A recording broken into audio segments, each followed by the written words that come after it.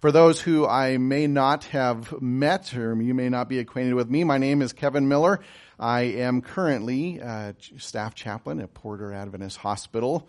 I spent about 20 years as a pastor in the Northwest, and then we decided to pursue chaplaincy, moved to Tucson, Arizona for a year and a half, and then moved to Colorado, which is a little more familiar to home than Tucson, Arizona was. It was drastically different going from Oregon to Tucson, Arizona. So we're grateful to be here. Well, this morning I want to explore in the time that we have together 4 truths, 4 beliefs, 4 values, and 1 commitment that I believe is at the heart of what it means to be a follower of Christ. What does it mean to live life in an intentional way? And so the first of our 4 foundational truths, it may seem painfully obvious, but the reality is that we are all human. We are all human. That means you get to give yourself permission to be human, as well as recognizing the humanity in other people, meaning that we all have basic needs and wants and desires, and we all experience common challenges because of our humanity. Some of you may be familiar with Maslow's hierarchy of needs. If you're familiar with that, at the very bottom, the basic necessities of life, the needs that we have as humans is food and water and warmth and rest, right? That becomes apparent the moment we're born, right? We start crying, get me warm, get me safe, feed me, change me, like all these things, right? For our sense of well-being. We have a need for safety and security to feel that there's a place we can go. And not every place in this world is certainly safe. Not everywhere will we find security. But do we have safe people in our lives? Do we have places we can go? I hope as a community of faith, we're one of those safe places to come to and to be, where people can be human rather than pretending to be what they're not. I'm reading a book right now called Blind Spots. Have any of you heard of it or read of it? It's about, as humans, how sometimes we'd like to believe we have this wonderful perspective on life, and yet because we're human, we have some limiting beliefs that sometimes we're not even aware of. And they've done studies to show that sometimes we unintentionally even try to make ourselves look better than we are, right? Because we're worried about what people will think of us. And so to have a safe place where we don't have to worry about that. I can be me, you can be you, and it's safe. It's safe to be there. A place of belonging where intimate relationships and friendships flourish. A sense of well-being, that I matter. I don't matter more than you, nor do I matter less than you, and vice versa. But to be able to affirm the dignity and worth of every person is incredibly important. And to be able to have a sense of purpose, that we're in the right place, doing the right thing, is important. When we do not have these needs met, we act in ways that are incongruent with our humanity, right? And we start to do things where we may not be safe because we don't have certain of our needs met. For instance, if you as a parent, if food scarcity, which is a reality, right, was a thing, you may behave in ways you otherwise wouldn't to procure that basic need for yourself or particularly for your kids, right? There's a saying, don't mess with a mama bear, right? Don't mess with her cubs, don't mess with her, because when she senses that there's not safety, she's going to react in a certain way, protect, right? Whether that's a human mama, whether that's we have these needs that are wired in our very being. And to recognize and to honor that we have these needs and others have these needs, and that when they're not being met, we behave in ways that can be incredibly hurtful. And again, it's usually unintentional, but there's something in us that's saying, I have a need, it's not being met, and I don't know what to do. And so maybe I lash out, maybe I get angry, maybe I do something in my humanity. You know, one of the things that I value as a chaplain is coming alongside people who are hospitalized, who, I was just with someone this week who said, I feel like life is against me. Have you ever felt that way? Like it's just you're carrying a weight you can no longer carry, like everything is pouring down on you, and you're like, I can't take this anymore. You're walking with people who say, you know, I've held my world together for so long. Not only my world, but other people's world. Like I'm the rock. Like I, take a licking and keep on ticking. Like that's who I am. And now all of a sudden, I don't know what's going on. I can't even take care of myself. And I usually tell them, welcome to being human, right? Like, even though we know we're human, there's this tendency sometimes to take on so much that it's almost like we say and admit that we're human, but our actions, it's almost like we're trying to be supernatural, right? To be other humanly in caring for and taking care of everyone else and doing all these things. At a certain point, we all have our limits, and we have to say, enough. I have to set boundaries. I'm can't do this anymore. So recognizing our humanity, that we have needs, we have limits, and it's okay to say that. It doesn't make you weak. It doesn't make you less than. To be able to own your humanity is an important gift you give to yourself and to others. It can be challenging to acknowledge other people's humanity when someone else has hurt us, right?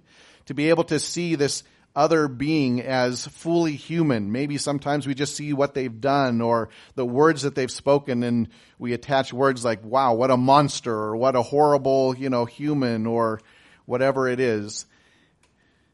And we have a challenge seeing and embracing and honoring someone else's humanity. One of the stories I think about is the story of Jonah. All right? The story of Jonah is incredibly unique. Some might even say it's a bit odd. All right? But here's someone who's been commissioned by God to go and to give a message to the Ninevites. And to be honest, there probably would not be any Israelite who would just be like, yep, I'm in. Right? I want to go on that mission. All right? I don't know what it would be like in modern day. It was a country, they were known for their brutality.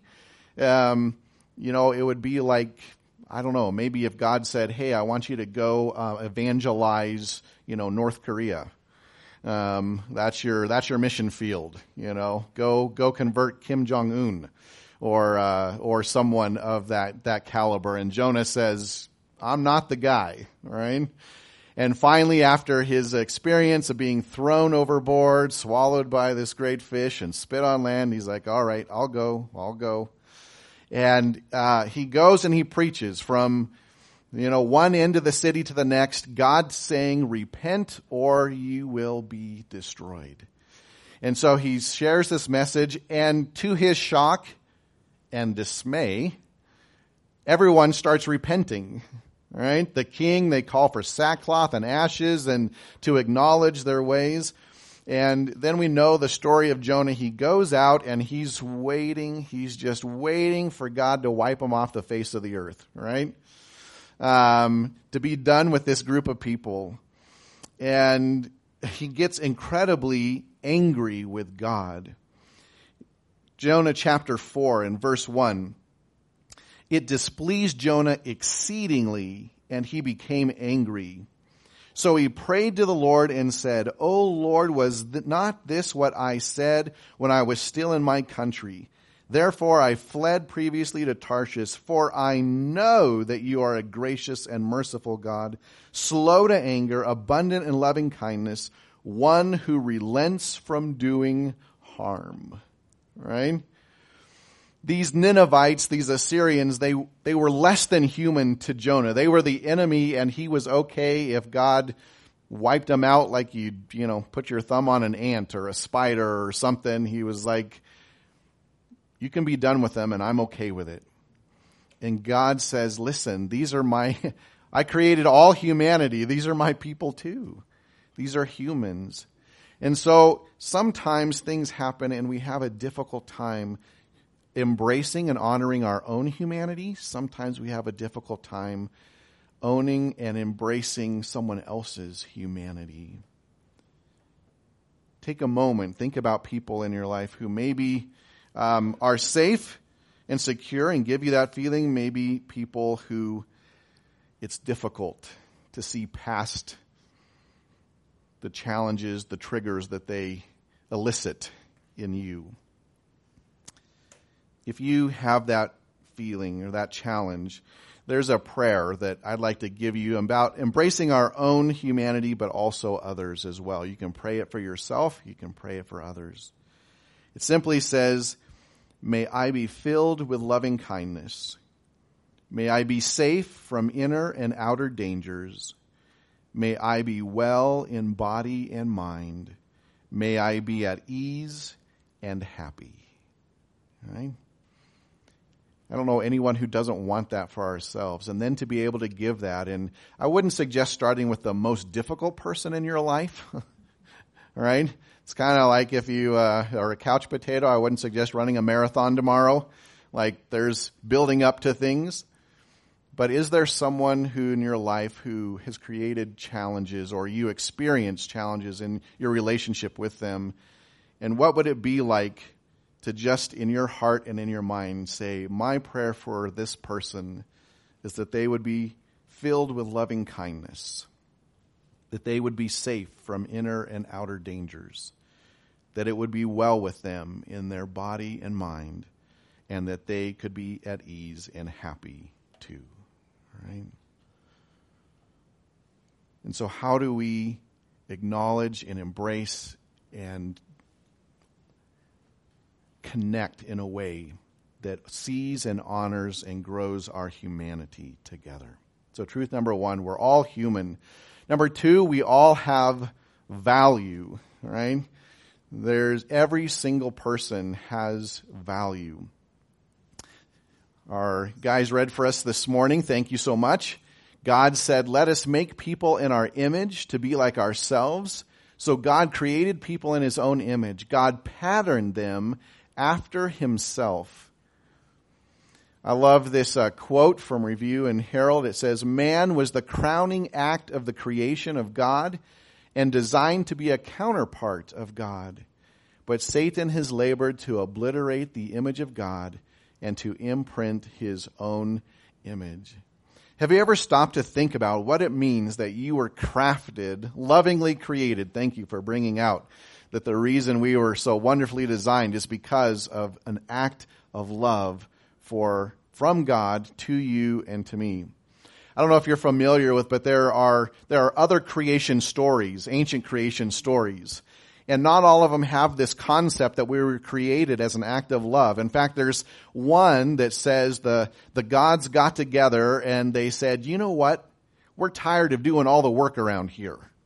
We need to create some people to do some work so we can enjoy some time off.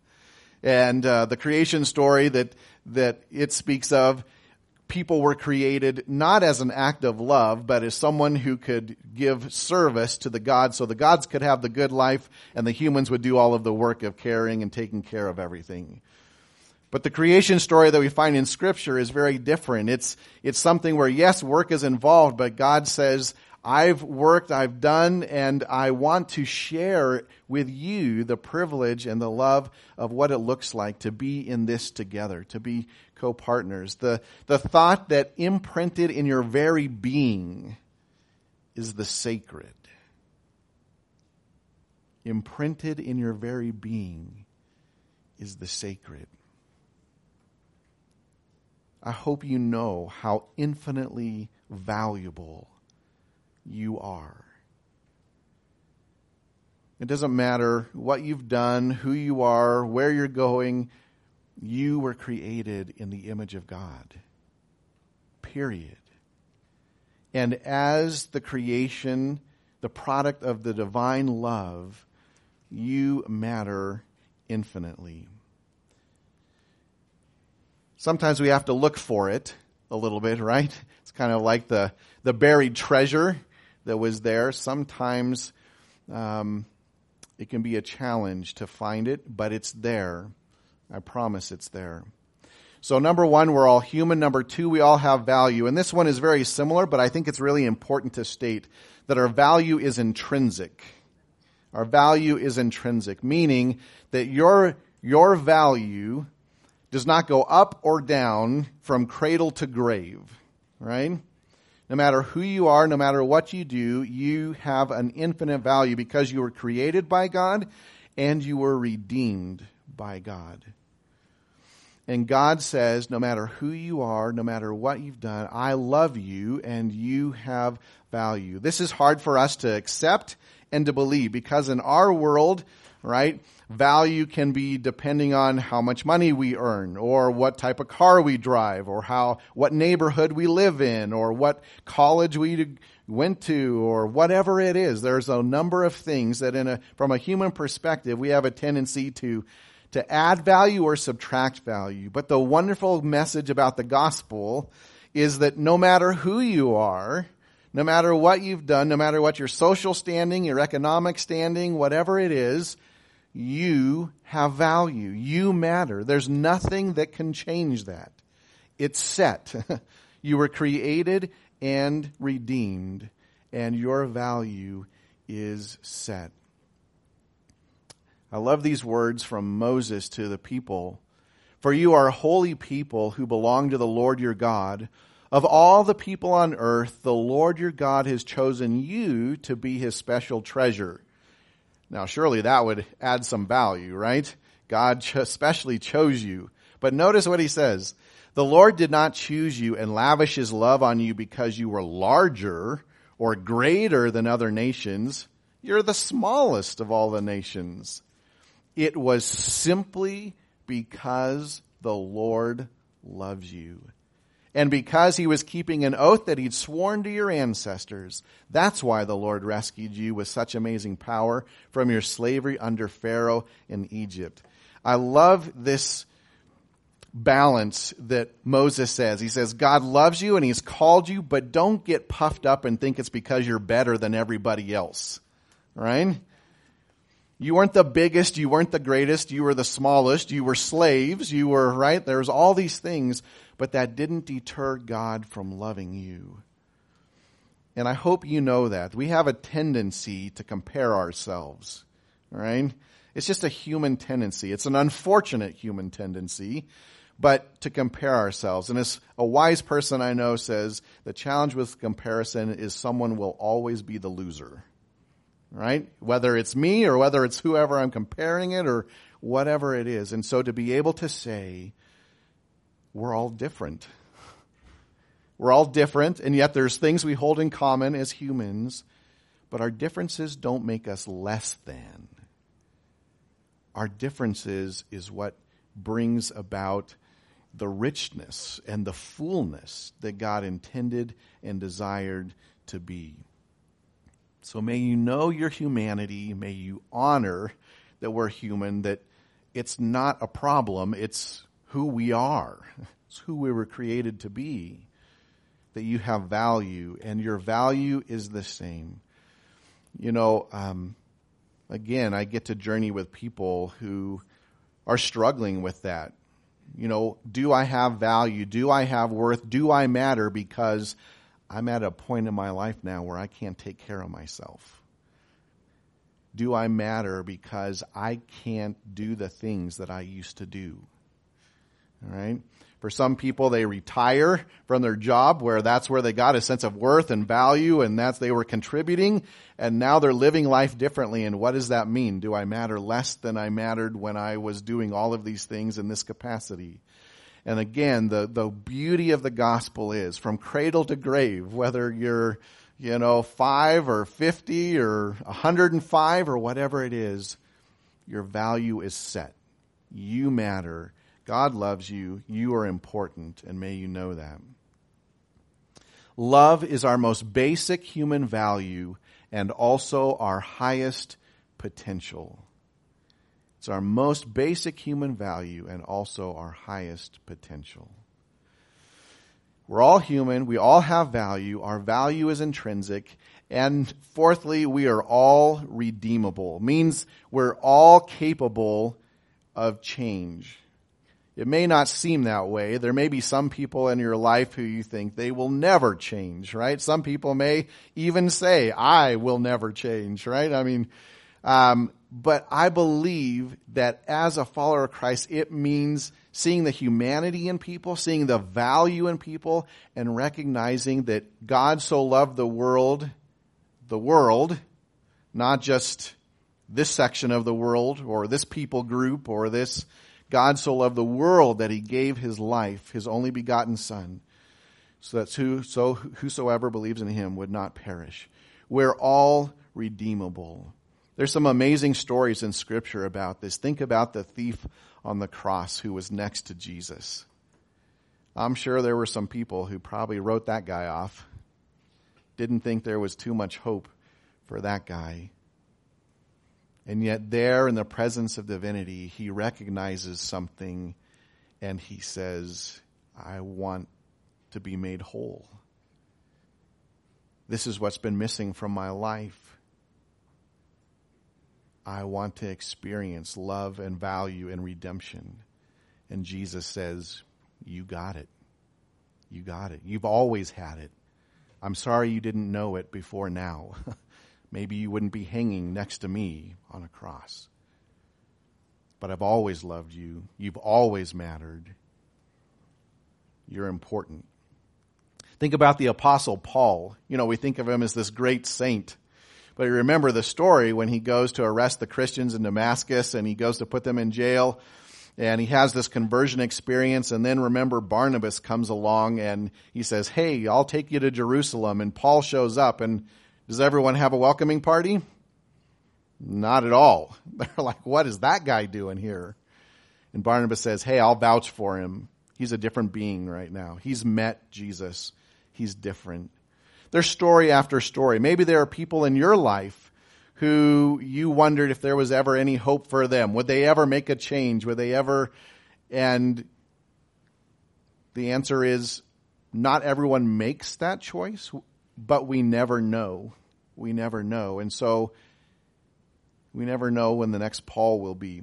I remember in one of the churches I pastored, there was a man there. He was one of our deacons, and he would sing when we'd go to the retirement homes and different things. He's very active in church. And I remember him talking about his story, and he said, you know, I am so looking forward to heaven because I want to meet my mom again. Because I know my mom prayed for me for years and years that I would live a different life. He had been on drugs and there were other things that were, as a parent, it's hard to watch because of seeing, you know, the impact it's having on the person that you love. And so she had prayed for him, for his well-being, that everything would be well, that he would give his life to Christ. And he made a commitment at her funeral to do just that.